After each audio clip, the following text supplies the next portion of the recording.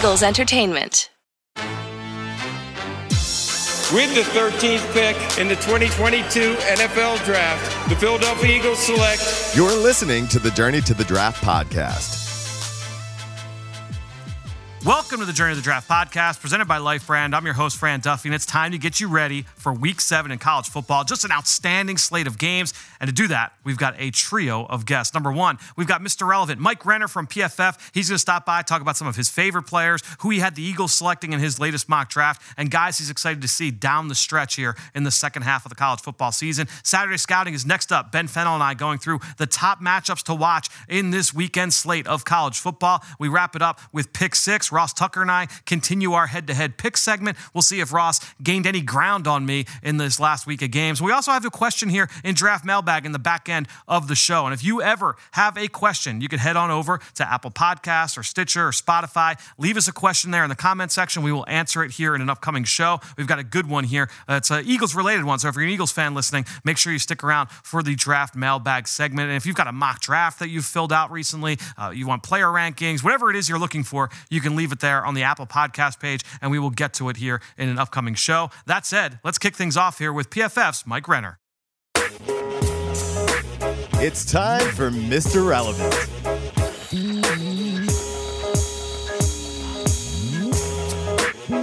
We're excited to welcome back to the show here for Mr. Relevant, a guy who's been on numerous times. That's Mike Renner, the lead NFL draft analyst over at Pro Football Focus. You can follow him at PFF_Mike on Twitter. Mike, welcome back to the show, my man. Thanks for having me. Excited to talk some prospects here. I haven't gotten to that much this season so far. I know. I'm excited to bring you on. We broke down your mock draft, your first mock draft, a couple of weeks ago here on the show, Ben and I, in our mock draft roundup segment. And in that mock draft, I wanted to ask you, just for our Eagles fan listeners, you had them taking Notre Dame pass rusher Isaiah Foskey and Penn State corner Joey Porter Jr. So I want to ask, of those two guys, who was like the bigger slam dunk in your mind, and why? Which of those two guys was like, oh yeah, this is a great situation for this player? To me, it was Foskey, right? That's that one to me. Like the cornerback pick Porter, like was the Darius Slay contract situation may be something that they have to address because obviously his cap hits ballooning next season. But Foskey just like feels like an Eagles defensive lineman. He feels like the transition plan from Brandon Graham. On that edge, that pocket pusher, that guy who's just going to set a hard edge that you can rely on to consistently collapse pockets. And you put him alongside, the other guys they have there now, with a guy like Jordan Davis on the interior, and you're just going to have quarterbacks feeling the heat consistently. So that's one that, obviously with Howie Roseman's draft track record, prioritizing that position, I do think that was more of a slam dunk. To me, it was like such a breath of fresh air reading your mock draft from that standpoint, because one of the themes that we've noticed reading mock drafts lately is like the Eagles, because of their success, it's been like two, quote unquote luxury picks. That's been like the buzz term. It's like, oh, well, this is going to be the safe landing for, Noah Sewell or for Bijan Robinson and Jahmyr Gibbs. It's like, all right, linebacker, running back. That's where they're going to fall because it's a luxury pick. But as you said, that does not mesh with the draft record. No, I don't think there's any Howie Roseman, even the term luxury picks, even in his vocabulary. Right. He's going to prioritize highly paid positions so that when free agency comes around, he can maybe say, maybe I don't have to pay this guy, but, maybe I don't have to pay a bunch of money for it. I got guys in tow that are good on rookie contracts. So, yeah, they're not going to draft a linebacker anytime soon. They're not going to draft a running back anytime soon in the first round. All right, well, let's get into some players that are on the field this season and what they've done so far. Who's a player that you feel has helped himself the most with what he's put on film over the course of 2022?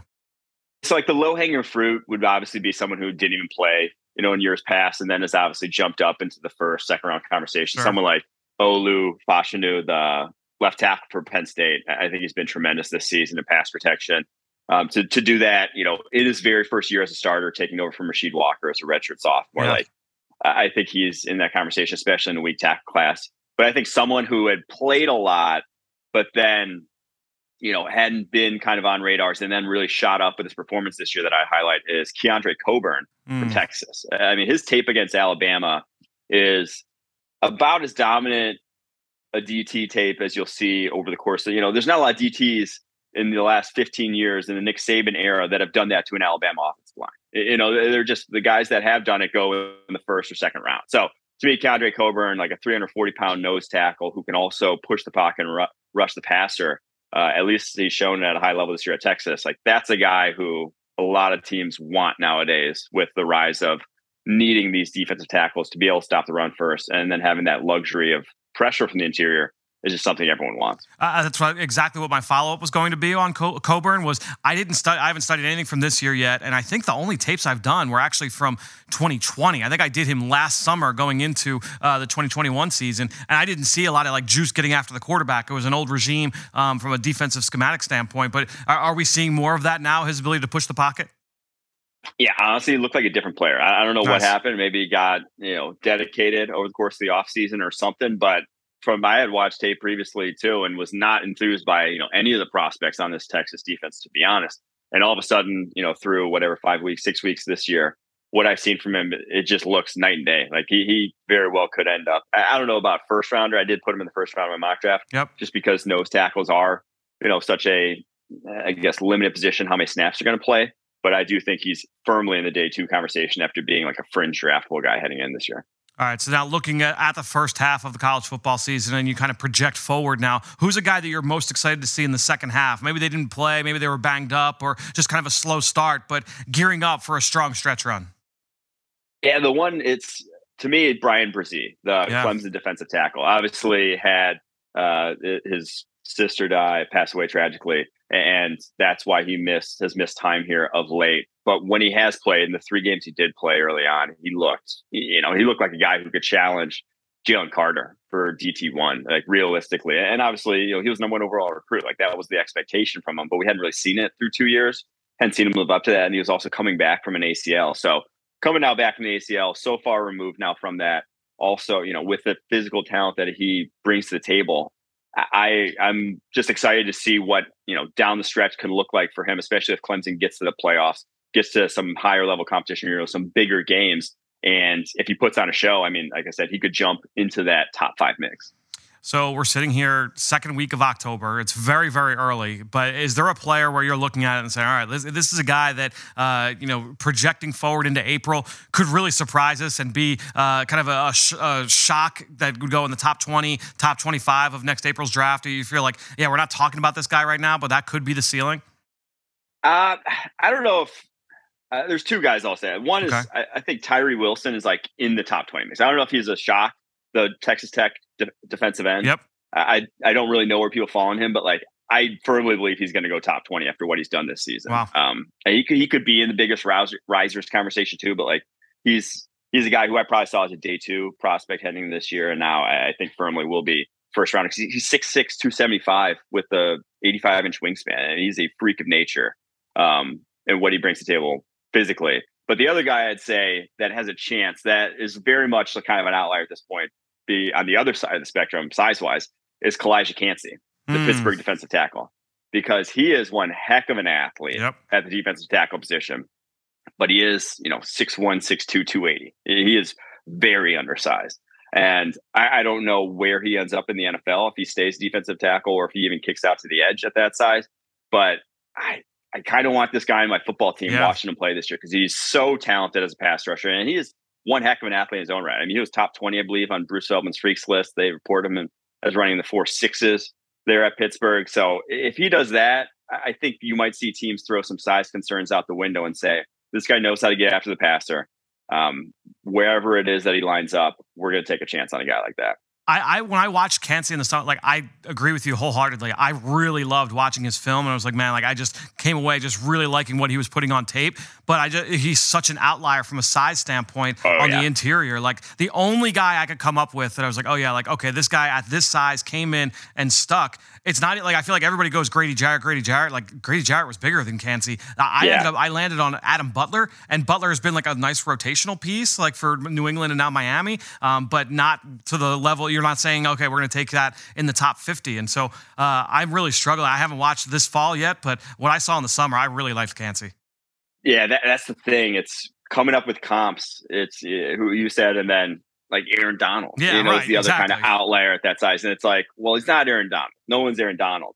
But I do think he is touching that, when the guy is undersized, Yep. you better be an elite athlete. If you're going to get by, you better be an elite athlete. And at least he is that. At least he is one of the best athletes in the defense tackle position that we'll see coming out. So that's why I think someone might get a little intrigued. I don't know about top 20, but I do think that he'll have some fans at the end of the day.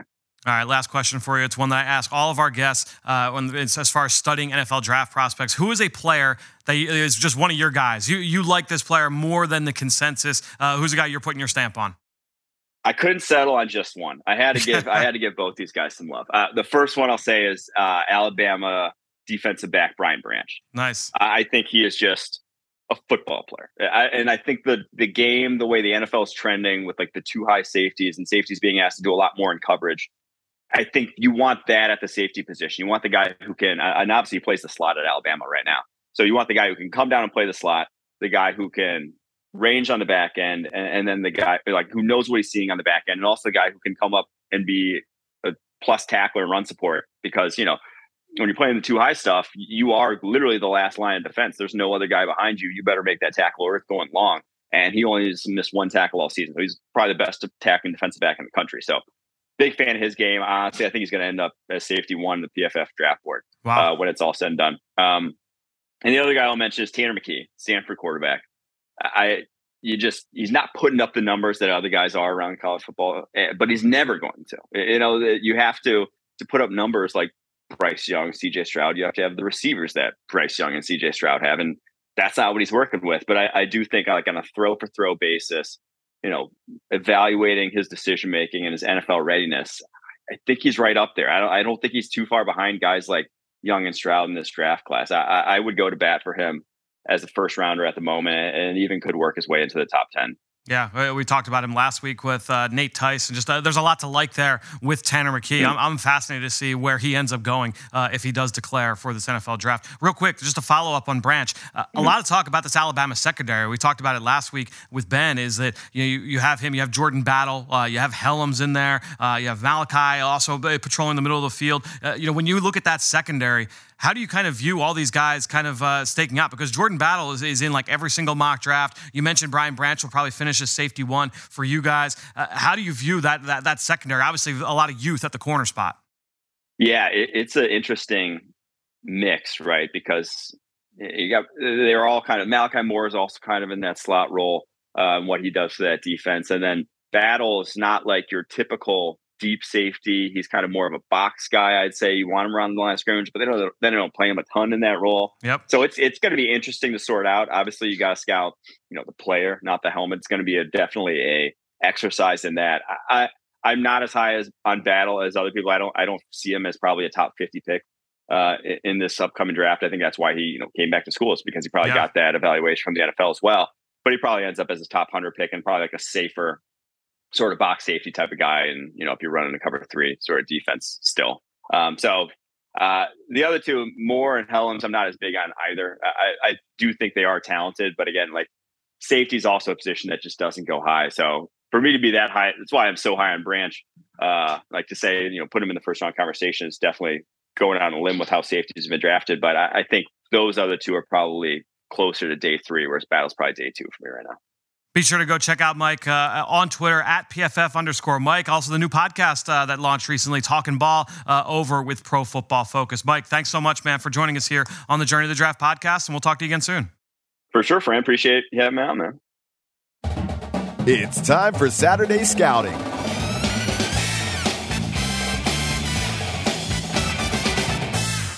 All right, time to now turn our attention to Week 7 in college football as I welcome in Ben Fennell to go through some of the top matchups here for the weekend, Ben. And, dude, this is a fun slate. We talked yesterday on the Eagle Eye in the Sky podcast. It's a great slate for NFL this week.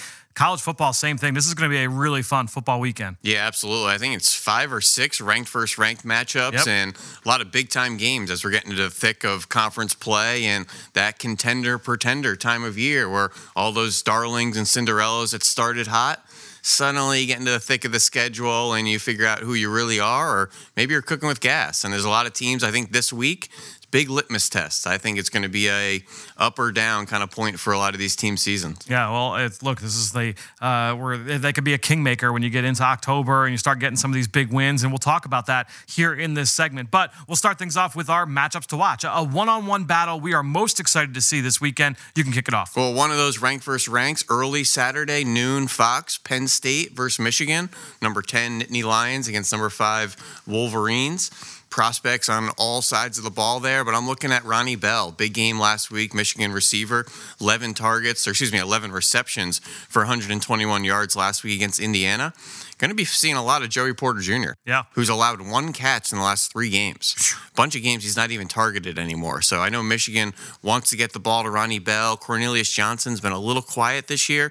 Seems like Ronnie Bell is really picking up steam and is developing a nice connection out there. So a little undersized, about 6 foot, 190, but he's electric. They can get him in the ball in the quick game, and he can win down the field. So I want to see somebody in this Big Ten challenge Joey Porter Jr. before this Ohio State game. I don't know if he is this player, right? But Joey Porter Jr. stylistically, the way he plays, the way he's built, similar to a Sauce Gardner in that he can just completely erase a receiver. And you talk about how he just has not been targeted in the last few weeks. That was the bill on Sauce all of last season. Yeah, that Penn State Ohio State game, by the way, that ST is 2 weeks away. So they have a Michigan game Michigan, then Minnesota, then that big Ohio State showdown against Marvin Harrison Jr. and folks. All right, well, I'm going to stick at wide receiver versus corner, but I'm going to go out to the Big 12. 3:30 ABC, another ranked versus ranked. We got Oklahoma State against TCU. Braden Johnson, the leading receiver for the Cowboys here. Senior, missed most of last season with an ACL injury. I think he profiles as a nice possession threat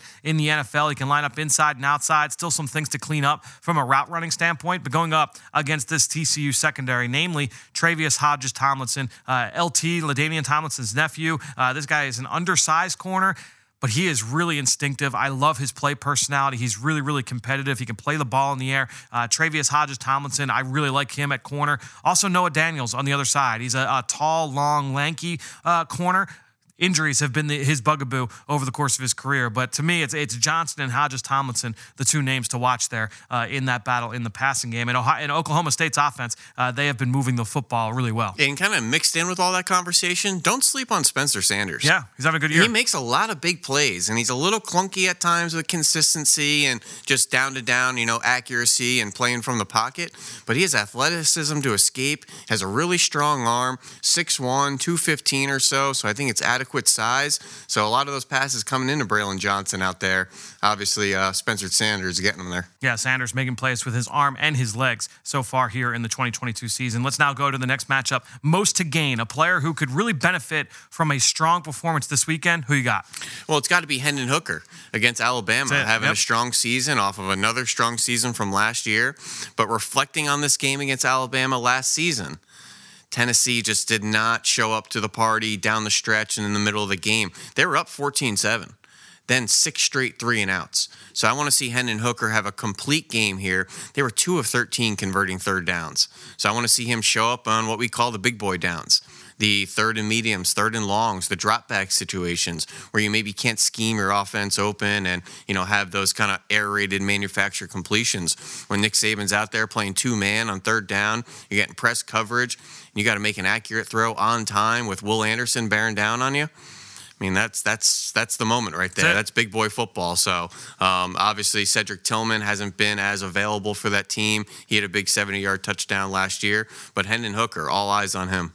So, for me, I'm going to go back to the Big 12. I feel like I've focused a lot on the Big 12 the last couple of weeks. I really like Xavier Hutchinson, the wide receiver from Iowa State. He was a guy who really caught my eye. He was one of my favorite senior receivers coming into the year. And this year, man, he has followed through. You want to hear something wild? He's had at least 8 catches in every game this year. He has been funneled targets. The last 2 weeks, 8 for 100 against Kansas State, 13 for 101 against Kansas. So, the big plays aren't necessarily there.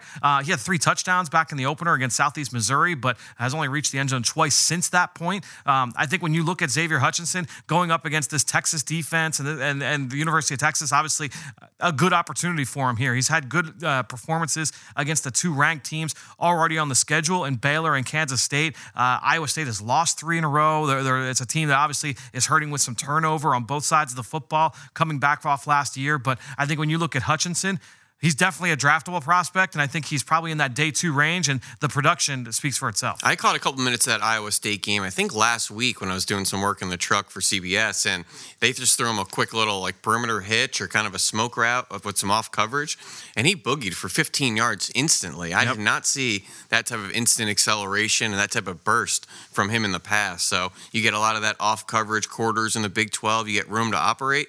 Xavier Hutchinson seems like he's rolling off the line of scrimmage. Excellent hands, good size at 6'3", 215. Really imposing presence with the speed element and productive. Checking a lot of boxes. All right, well, let's go to our next category here. Prospect after dark, a guy that's playing in a game with an 8 o'clock start time or later that you want us to profile. I'll let you kick it off. Well, it's got to be USC Utah, and that's Clark Phillips, corner. Utah having a huge season against this vaunted USC receiver room. I don't even want to pick one receiver, just the whole room, the whole offense. But Clark Phillips, 5 picks the last 3 games. He's having a dominant stretch right now. Now, listen, last year against USC, they weren't afraid of him. I know it's a new quarterback, new regime, but targeted 13 times last year. As a freshman, allowed 7 for 7 and a touchdown. Never really had that signature performance against USC.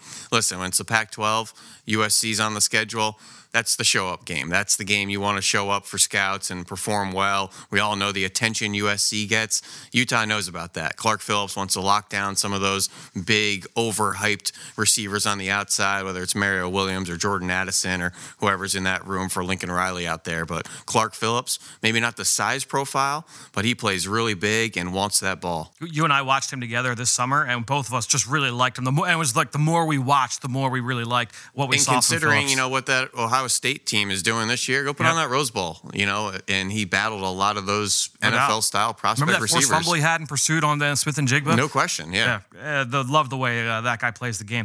In this category every week, it's like, all right, well, obviously a lot of Pac-12 teams, a lot of the West Coast teams are playing that late at night, but there's always an East Coast team or two that's put into that 8 o'clock slot. And last week, I know we profiled the Alabama A&M game. Well, let's go take a trip down Tobacco Road here for this one.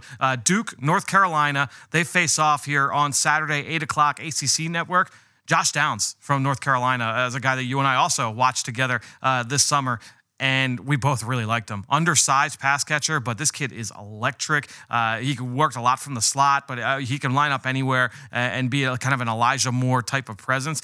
So for me, Josh Downs from North Carolina, he is a player that you absolutely want to make sure you have eyes on over the course of the season. And I know he's been banged up in recent weeks, but if he's able to go this week, he is worth the price of admission. He's a really fun player. Yeah, Duke's been playing some good football. I think they're 4-2 right now, kind of figuring out, are they contending this year, or are they just kind of falling off a cliff? A couple good prospects on the defensive side too. Dwayne Carter, 6'3", 300 pounds. One of the leader in QB pressures in the ACC for an interior guy as well. So Dwayne Carter, big number 90 in there on defense. All right, let's go to our next category. This is a fun one. We will call our shot. Predict a big game for a prospect this weekend. I will let you kick things off first. Last week here, you talked about Michigan running back Blake Corum against Indiana. He came through for you, man. 25 carries, 124 yards, and a touchdown against the Hoosiers. Who do you have for us this week? Well, you set up the ACC, so we'll stick in that category because we have a ranked versus ranked. That's NC State, Syracuse. 5-1 NC State against 5-0 Syracuse. NC State ranked higher despite having that loss out there. The only loss coming to Clemson. Was it last week? 2 weeks ago? 2 weeks ago. But anyways, I'm thinking a big game for Sean Tucker. For Syracuse, running back against NC State. Remember, Syracuse is on 14 days rest. Tucker just came off that huge 225-yard game against Wagner. They're 5-0. It's a big matchup. NC State's got a lot of nice defenders. One of the best linebacking trios, I think, in college football out there. Drake Thomas and company. And then big Corey Durden up front. There's a lot of really interesting players on that front seven for NC State. But they allowed over 200 yards rushing against Florida State last week. 145 against Clemson. I just think Sean Tucker with the rest, with big Matthew Bergeron at left tackle out there, I think the Syracuse Orange steamrolls through NC State. Yeah, a player that I know you've been high on going back to the summer, and his follow-through has been very, very productive so far for the undefeated Orange. For me, the last week I talked about Emory Jones, the Arizona State quarterback, transferred from Florida. I was expecting a big game against Washington. Well, Jones got hurt But then, Ben, the backup came in and threw 3 touchdowns in the upset win. So I'm going to kind of take the win for that. Obviously, it wasn't Emory Jones, but I knew that Washington secondary a little bit suspect at this point in the season with that new coaching regime. For me, I'm going to go back to the Big Ten in this one. How about the senior quarterback for Purdue, Aiden O'Connell, throwing it all over the yard so far this season, and the Cornhuskers? Well, they've struggled to stop anybody. Obviously, they already had the midseason coaching change. This game's set 7:30 on Big Ten Network. I like Aiden O'Connell, Charlie Jones, the transfer receiver there coming from Iowa over to Purdue. He has been putting up stupid production over the course of the season. So Aiden O'Connell, big day here, I think, against the Huskers. That's a good one. And one last game I just want to give some love to, the other ranked versus ranked, Mississippi State, Kentucky. Maybe not the SEC matchup you think of, for your Saturday viewing pleasure, but 7:30 p.m. SEC Network.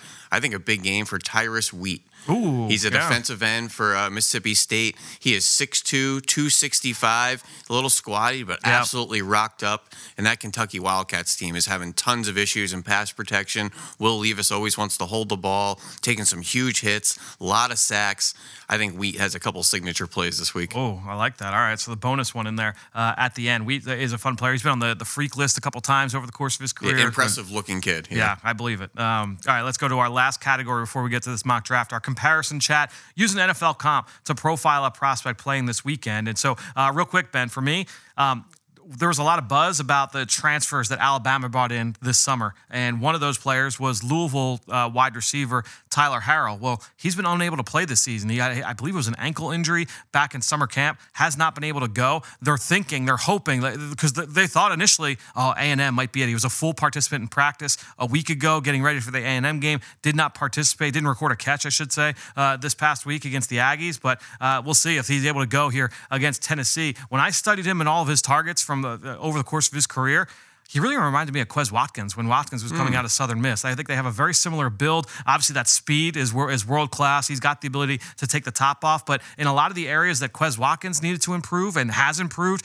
over the course of his career, I think you could say the same thing about Tyler Harrell. He's going to get some quality coaching there. So I'm excited to see the hopefully new and improved version of him here for the Crimson Tide. But Tyler Harrell, long, lanky speed threat that can line up inside, outside, a vertical player. Excited to see what kind of dimension he can add for Bryce Young in this Alabama offense. Yeah, and keep in mind, Tyler Harrell has not played this season for Alabama. Exactly. So no snaps yet, but that's certainly the type of profile you're getting from that receiver. So from an undersized receiver, let's go with an oversized corner. And Miami Hurricanes corner Tyreek Stevenson is an impressive-looking prospect, that 6 foot, 215-pound corner. Transferred from Georgia, where immediately at Georgia as a true freshman in Kirby Smart's defense, played that hybrid nickel star role. So he was obviously very highly touted coming out of high school, 5-star, started right away in a very intensive role. Didn't always look pretty in those 2 years at Georgia. It is not an easy position in the SEC to master for a young kid. Goes to Miami, goes back out to outside corner. But what is his profile? This is a barrel-chested corner. This is a thick corner through the core with long arms. You have a lower half bubble, very well built, but speedy and athletic. So you're thinking, is this like a Malcolm Jenkins coming out of Ohio State, or maybe the way Minka played corner? Yep. I think he's even more barrel-chested than those two. He's so thick. So it reminds me a lot of Jamal Dean coming out of Auburn, who is also a thick, physical corner that ran 4.3 with long arms. And I think he's going to have a certain style and type, which the Bucs love those big physical corners out there, the Carlton Davis, the Sean Murphy Buntings. But Jamel Dean. I also wrote down James Bradbury, Justin Burris, who's since converted to safety since playing corner at NC State. Same thing with Bradbury, big, thick, physical corner that can run and play the ball. So Tyreek Stevenson is a type, but certain teams really covet that type. So a lot of NFL comps to compare him to. I feel like Trayvon Diggs had that really broad frame Absolutely, too. yeah. But it's Diggs was, I think, a better corner. Now, Diggs is also pushing about 6'2", a little higher cut. Exactly, had some body type and kinesiology kind of working against him, in my opinion. Tyreek Stevenson, 6 foot, little squattier, but that thick physical frame as well. He's a really fascinating physical specimen, no question. All right, so our last one here, we're going to head on over to our mock draft roundup, where this week we went over to Pro Football Network and took a look at Oliver Hodkinson's latest mock draft. And again, basically the goal here, let's look through the mock draft. Who do they have the Eagles picking? Who's going in the top 5? And just general takeaways about where people are talking about these players in the first round of next spring's NFL draft. And so the top 5 here in this mock from Oliver, Houston Texans at number 1, taking Ohio State quarterback C.J. Stroud.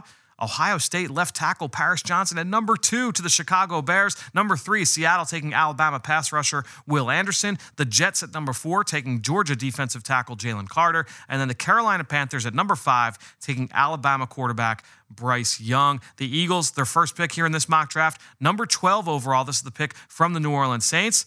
And Ben, Oliver has the Eagles selecting Clemson defensive end Myles Murphy. Here is the blurb from Oliver. The city of brotherly love is feeling the love as the Philadelphia Eagles head into Week 5 of the NFL season as the only unbeaten team in the country. It's a far cry from the offseason observations about whether Jalen Hurts could achieve success for this Eagles offense. And every 2023 NFL mock draft that you read had Philly reaching for a replacement. Hurts has been lights out during this early season spell. Of course, he's not doing it alone, and the league best turnover differential is fueled by an impressive defense. That said, they could seek to upgrade at edge next April, and there's not much better than Clemson monster Myles Murphy, a pivotal cog in one of the best college football defensive fronts. Murphy is practically unstoppable with a combination of size and strength that should see him make an immediate impact in the NFL. So, Ben, let me turn this over to you. As we sit here today, do you view Myles Murphy as a top 12 talent in this class? We're sitting here mid-October. Yeah, I think he's going to be flirting right on that threshold. That's probably going to be the, all intents and purposes, the line, right around 12.5 maybe, that they set it out in kind of Vegas, if you humor me. But, he's a really good player, and just kind of projecting forward to this defense and to this scheme, I think he fits right into that Josh Sweat type of role. Not so much the Hassan Reddick or the Brandon Grahams, right, the ones that can maybe step out and zone drop and play in space as well, but also not one of the ones that I want sliding inside a whole lot. Pure, base defensive No question. I think he's going to set some physical edges on early downs, be a productive pass rusher, but he's a 3-down player that's a through and through 4-3 defensive end. But if you are a team that wants to play with those different multiple looks, does that then hurt Murphy's chances coming here? Because Josh Sweat isn't going anywhere, and if you don't want to move Sweat inside, you don't want to kick him out, do you want somebody then that has a little bit more versatility? That's a good question, and whether you want to maybe ask him to do other things that could come at the expense of being productive or as a high-level player. Right. But he's a well-built kid at 6'4", 6'5", 265 pounds, maybe even 270 by this point. So he has the size profile to slide inside. I just think he's a true 4-3, 3-down defensive end. All right, so here are the 6 players that went right in this area, again, so you can get a sense of who else is being talked about in this area of the draft. At number 9 overall, the Detroit Lions took quarterback Will Levis from Kentucky. At number 10, the New England Patriots taking Oregon linebacker Noah Sewell. At number 11, the New York Giants selecting LSU wide receiver Kayshon Boutte. Now the 3 that went after Myles Murphy, Arizona at number 13, taking South Carolina corner Cam Smith. The Jacksonville Jaguars taking wide receiver Quentin Johnson from TCU. This is maybe the highest I've seen Quentin Johnson go in a mock draft, Ben, and not that it's not deserved because he has been on a tear. And then at number 15, the Houston Texans selecting defensive lineman Brian Bresee, who we talked about in the last segment with Mike Renner. So, Ben, which of those 6 picks do you think is most likely to happen of those 6, and why? Probably go with Kayshon Boutte to the New York Giants. They need weapons. I think that's a new regime in there. That entire receiver room could hit reset. Yeah. After this season. I know people are looking at Kadarius Toney, and they just spent some capital on Wan'Dale Robinson. So, there might be some holdovers. But Sterling Shepard, obviously, just unfortunately went on IR, getting a little bit older. Obviously, Kenny Golladay hasn't been what they expected, but new regime completely. They need some weapons around Daniel Jones. So I think they've done some nice investments on the offensive line, but keep adding weapons around that quarterback. If you want to roll with Daniel Jones again, maybe find that Stephon Diggs to kind of pair with him like he had out, like Dable had out in Buffalo to pair with Josh Allen. Yeah, it's an offense that get the ball in the playmakers' hands, let them do work. Boutte is at his best yards after catch wise. There's some connections there between the offensive staff for the Giants and with LSU, so there's some overlap there to keep an eye on. So that one would make a lot of sense for me. The one where I was just going through it, and I was like, oh yeah, I can definitely see this as a fit, is Noah Sewell going to the Patriots. You think of all the linebackers that they've had in the past, immediate plug and play, like Dante Hightower role for Noah Sewell. I think he can do a lot of those same things where it's hey, early downs, run downs, he's playing as a stacked player, and then it's third down, you get into your sub package, and he's going to come down and do some rush stuff and allow you to be versatile with your stunt package and all of that. I think that's where Noah Sewell can step in and have an immediate impact right away. Now, let's fast forward over to the Eagles' second selection. Number 30 overall, It's Texas running back Bijan Robinson. We talked about this earlier with Mike Renner, but here's the blurb from Oliver. Luxury picks don't come much more luxurious or frankly terrifying than pairing Bijan Robinson with Jalen Hurts in the Eagles' backfield. The Texas running back has legitimate first-round talent with his ability to run the rock both with elusiveness and physicality. He's an elite receiving talent who runs routes like a wide receiver and has the hands to match. So, Ben, luxury pick, quote-unquote, is going to be a popular term when it comes to Eagles in mock drafts these days. I think that we're going to get used to that. Yeah, I think Bijan has been a popular choice there. I think the depth behind, the Gainwells and Miles Sanders can certainly be projected forward, and you can kind of speculate a need there. But weighing the running back group, I think Bijan's going to be right in there with Jahmyr Gibbs and maybe even a Sean Tucker or Deuce Vaughn type or Zach Charbonnet when it's all said and done. I think Bijan's going to be flirting right there at the end of the first round. Unfortunately, or maybe fortunately, for one of these contending teams, somebody that made the championship game or maybe appeared in the Super Bowl, right? Bijan Robinson might be given a really good team extra juice heading into 2023. Just a scary proposition to see a player like that, not only here in the Philadelphia Eagles, but maybe another just contending quality team. Yeah, it's going to be interesting to see how many, if any, of these running backs do end up going in the first round, just because of the history, the most recent history at the position that early in the draft. Real quick, the 4 players that went right around this area, the 3 that went before Bijan Robinson. At number 27, the Tampa Bay Bucks took our guy, Ben, the corner from Utah, Clark Phillips III. At number 28, the Green Bay Packers selecting pass rusher Jared Verse from Florida State. A really fast start for Verse, then he got banged up. So interested to see what he looks like in the second half. At 29, the Kansas City Chiefs taking Tyree Wilson, the pass rusher from Texas Tech. We talked about him in the last segment with Mike. And then the one player that went after the Eagles here in this first round, that's Buffalo taking linebacker Trenton Simpson from Clemson. So, Ben, of those 4 picks, which one is the biggest surprise for you? Probably be Jared Verse. Yeah, that's an interesting one. Florida State pass rusher to the Green Bay Packers, having a really nice season, but just a little bit quiet right now as far as buzz and projecting to the NFL. But just wondering who's going to win the transfer trophy this year. Last year we had Jameson Williams go pretty high. Yep. Jermaine Johnson went to the Jets. Jahmyr Gibbs, I feel like Alabama running back, is kind of wearing the crown right now. But don't forget about Jared Verse. There's always some defensive prospects. Transfer from Albany, having a really strong season. He's a no-nonsense power rusher with NFL body and traits right now. Haven't seen a whole lot of first-round mocks with his name in there. So that was kind of the reasoning for the surprise. But I think he's an NFL player all day long and a top 50 player when it's all said and done. Yeah, I think the one for me that stood out was the one that was right after that, and that was Tyree Wilson going to the Chiefs.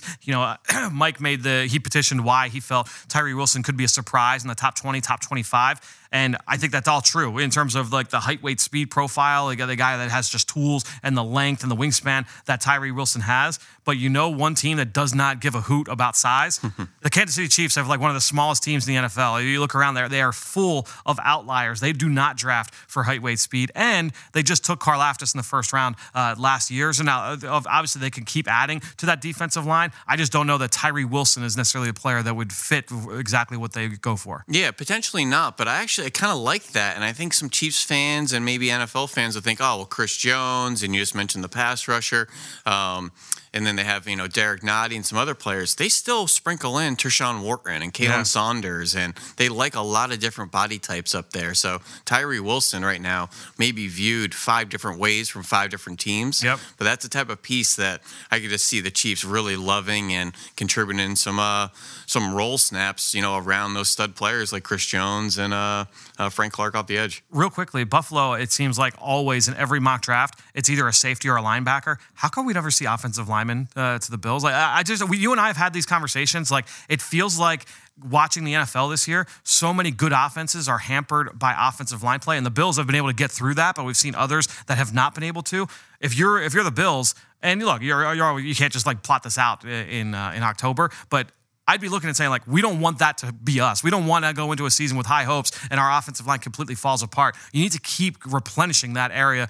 To me, like, that's one of the undertold stories right now around the NFL is that you look at what the Eagles have done. this offensive line, yeah, there have been injuries, and they just keep on chucking. They keep on going. The fact that this depth is so good here in Philadelphia, a huge, huge strength. No question. And I think for every team that made aggressive strides like the Bengals and saying, hey, I know we made the Super Bowl, but we have to fix this O-line, replace 4 out of the 5 starters, and they're figuring things out. They made aggressive moves.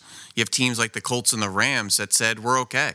And this Rams, vaunted, F the draft picks thing gets patted on the back around May and June.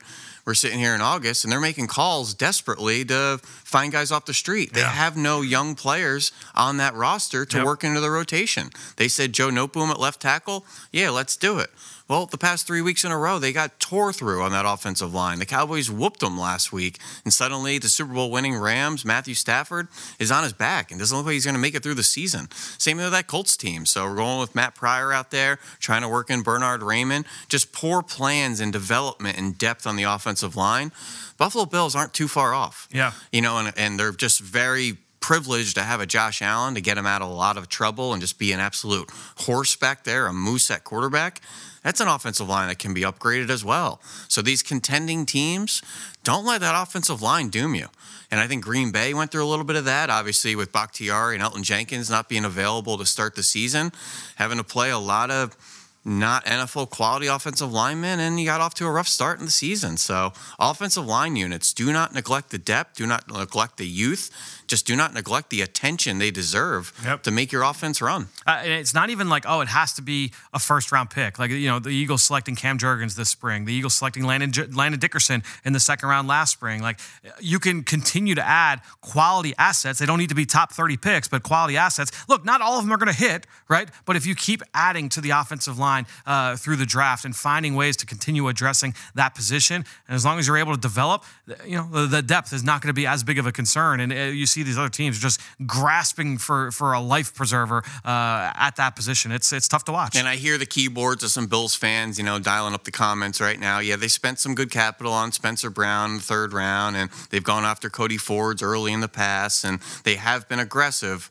But don't sleep on it. Just when you feel good about, keep going, no question. Just because you spent some money on Saffold or Mitch Morse, suddenly don't neglect the interior O-line depth and the future of those positions. So it's a machine and a 365 process that never sleeps. All right, so just a final question here, and we'll stick with surprise, because those are always fun discussions. Which in the top 20, which pick in the top 20 surprised you most from this mock draft from Oliver? It's got to be Will Levis at number 9 to the Detroit Lions. I just don't see that level of prospect. And I know we always have to kind of squeeze some rankings together with the quarterbacks. If you have a guy in the 3rd round, you might as well just push him up to the 1st. Right. Yep. That's kind of my lesson of Jordan Love.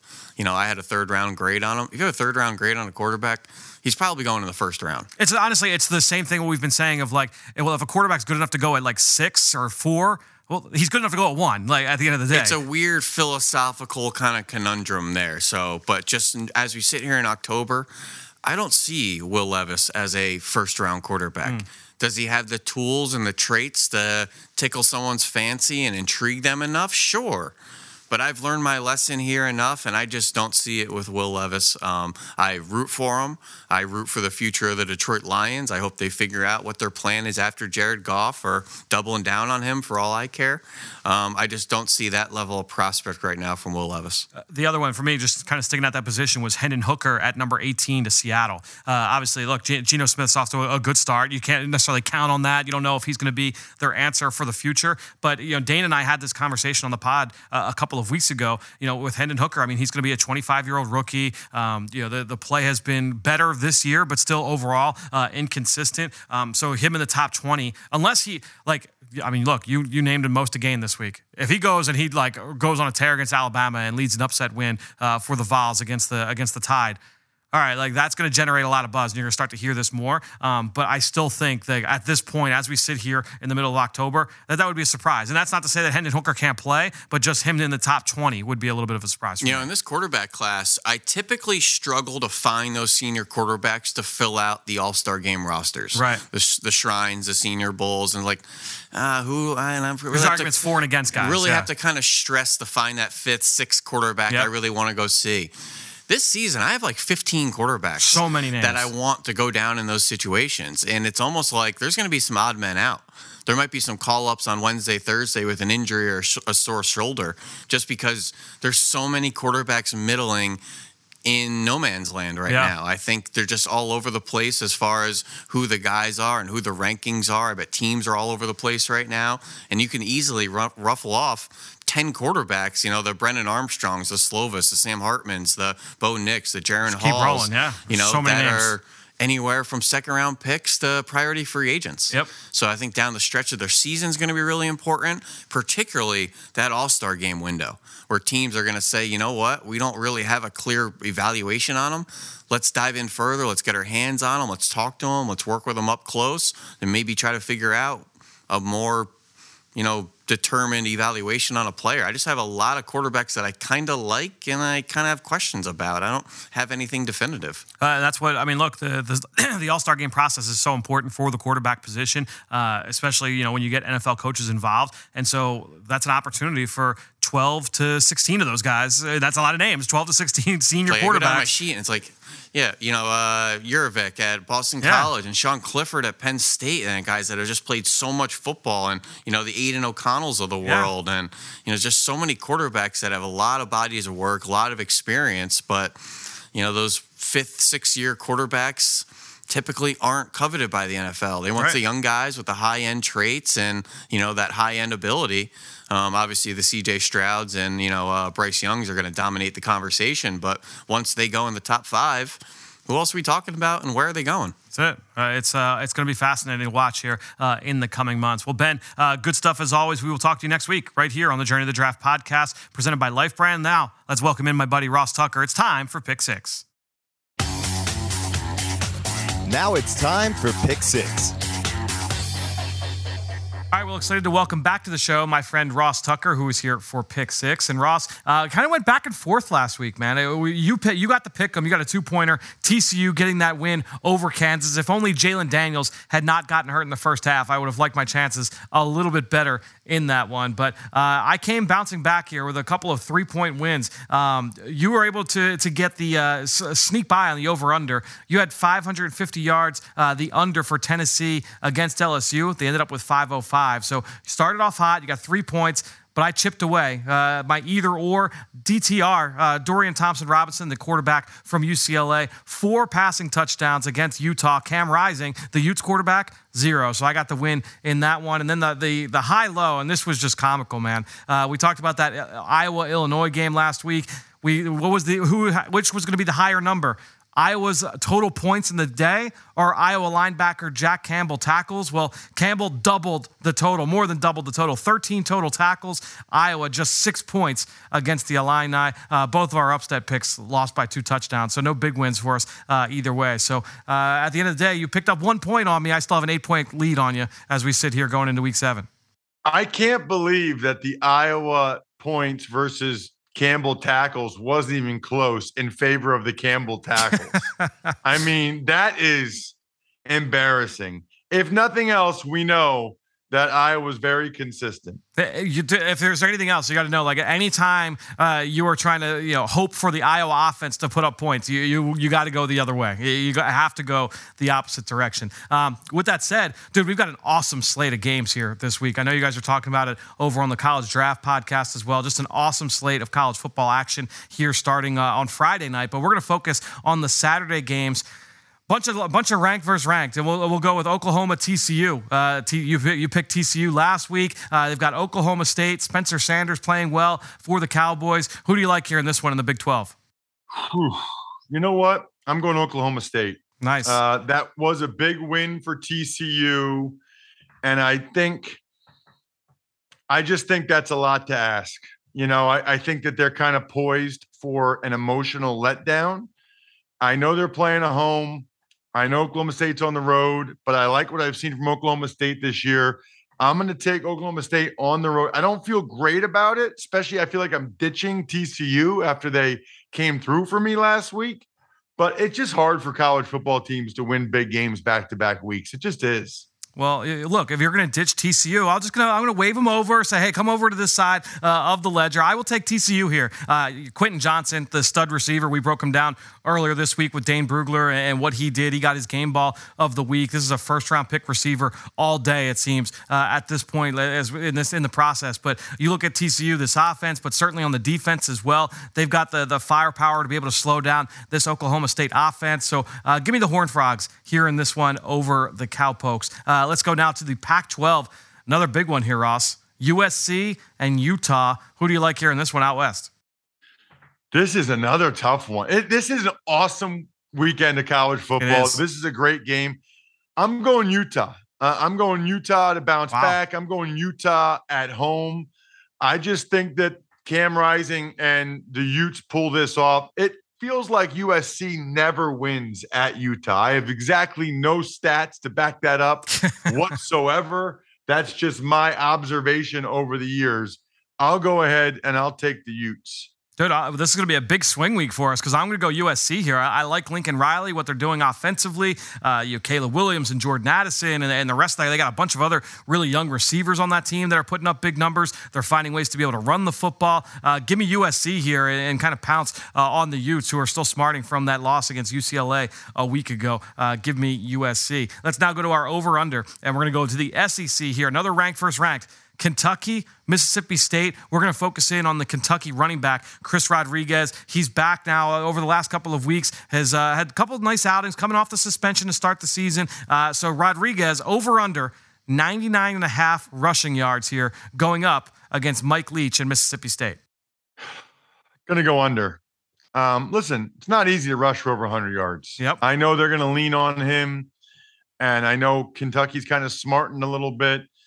And Mississippi State's playing well. Mississippi State deserves some credit. They're playing well right now. I'll go under on Rodriguez in this game.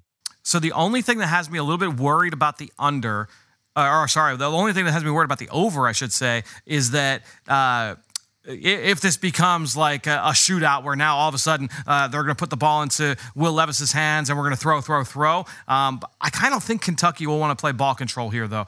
Give me Chris Rodriguez's over here. I think he ran for like a 160 last week. I don't know if he's going to reach that number, but let's go the over here on 99.5. I think he'll reach triple digits here in this game against Mississippi State. So, guys, we are now 3 games in. Ross and I, we are on the opposite side on all 3. We'll see if we can keep this rolling here. This is a big one, Ross. Big Ten, Michigan and Penn State, and we're going to focus here on the 2 running backs. True freshman running back, Penn State, Nick Singleton has been awesome. Huge part of their success so far this season. And then you look at junior running back Blake Corum from Michigan, also one of the spark plugs of that offense. Who runs for more yards in this game, the upperclassman Corum or the true freshman Singleton? Well, Singleton was at my high school's game on Saturday back in Reading and Wyomissing. So if he breathed in enough of that air in Wyomissing and just touched the grass, boy, he's got a really good chance. But Corum's been the man. You know, Penn State's rotating 3 running backs still. Kayvon Lee, Katron Allen, and Singleton. Singleton has no shot at this unless he breaks a long one, which he has done. Yep. Hard to do against Michigan. Hard to break a long one against Michigan. I'll take Corum. He's been a stud. Yeah, I'm going to go Corum. I was trying to see if I could sucker you in. I was trying to find a good way to talk about this game. I didn't want to go straight pick 'em because I thought, you would follow your head and you'd go with Michigan here. So I tried to find a good number and I wasn't sure. I was like, you know what? I know he likes Singleton. Maybe he'll take Singleton here in a head-to-head against Corum. But I will side with you. I think Corum more likely to run for more yards in this game. Let's go now to our high-low. What number is higher? This one's a fun one too. Looking at the SEC. This is a big one, Alabama, Tennessee. A bunch of great games here this week, man. What is the higher number? Total touchdowns, that's passing and running, from the 2 quarterbacks in this game, Bryce Young and Hendon Hooker, or Alabama's margin of victory over Utah? So we'll see. You figure this could, in terms of total touchdowns, this could be anywhere from 5 to 10, 11, or are you thinking the Crimson Tide rolls a little bit heavier than that? Yeah, I'm going to go total touchdowns because I do think that there will be a decent amount of touchdowns scored in this game. This was a great number, though, Fran, because in my head, I was thinking maybe 6 or 7 touchdowns. I'm thinking 6 or 7 points. Yeah. So this was a good one. I'll go with the total touchdowns just because Tennessee could get frisky in this one. Alabama didn't look great against A&M. So Tennessee, it's in Knoxville, game day. I'll go with the total touchdowns with the chance that Hendon Hooker pulls off the upset. Yeah, like you said, they didn't look great last week, Alabama, but one of those big reasons why, no Bryce Young in the lineup. I like Tennessee. I picked the over for them on the total yards against LSU last week for a reason. But I think Alabama, the week after a nail-biting win, I think they come back and they win this one decisively. Give me the Alabama margin of victory here in this one. Dude, we went opposite on 4 of our 5 picks to start this one off. Let's now go to our upset special. Not a ton of huge spreads here this week in college football, Ross, but interested to kind of get your thoughts on what you think is the most likely big upset of the weekend. There were several that intrigued me this week, actually. Nebraska, Old Dominion, but I'm going to end up going with the Jim Mora crew. Oh, I thought about this one. Nice, yeah. UConn over Ball State. UConn's they've won 3 games, I think. They've won a couple in a row. They're feeling good about themselves. They think they're good. Ball State's just an average MAC team. I'm going with Ball State. I'm going UConn over Ball State. Dude, I had that written down as mine. I'm not going to go the same one as you just because I hope you get it and make this battle a little bit closer. All right, I'm going to pivot here. I picked against James Madison last week. I'm not going to do it again. They're ranked, by the way. How awesome is that, man? First year at FBS level, they're ranked by week 7. Incredible. It's absolutely awesome. Incredible. And it just speaks to the fact that the FCS and FBS are not as different as people think. Like North Dakota State and JMU are good. Like they're top 50 programs regardless. Yeah, I would agree with that statement. As I continue to filibuster while I try to pick my backup selection here, I am going to go. Dude, let's go with the Zips. Akron against Central Michigan. I have no substance behind this selection, but I just know that Akron was always a pain in the butt, and I never liked going. When I was working at Temple, I used to hate playing Central Michigan, especially going there to the Chippewa Stadium. It was always a great atmosphere, but the CMU was always really good. Obviously, they had Antonio Brown. Dan Lefevre was always a really good player. Give me Akron here in this one to get the upset over CMU. So we'll see if they're able to come through for me. Ross, great stuff as always. We'll see how we do, man. This is going to be a huge swing week. We'll see if you can make this one closer next week on Pick 6. Sounds good, man. Hopefully. I just need an upset to come through. Let's go UConn. Now it's time to hear from you, the fans, in the Draft Mailbag.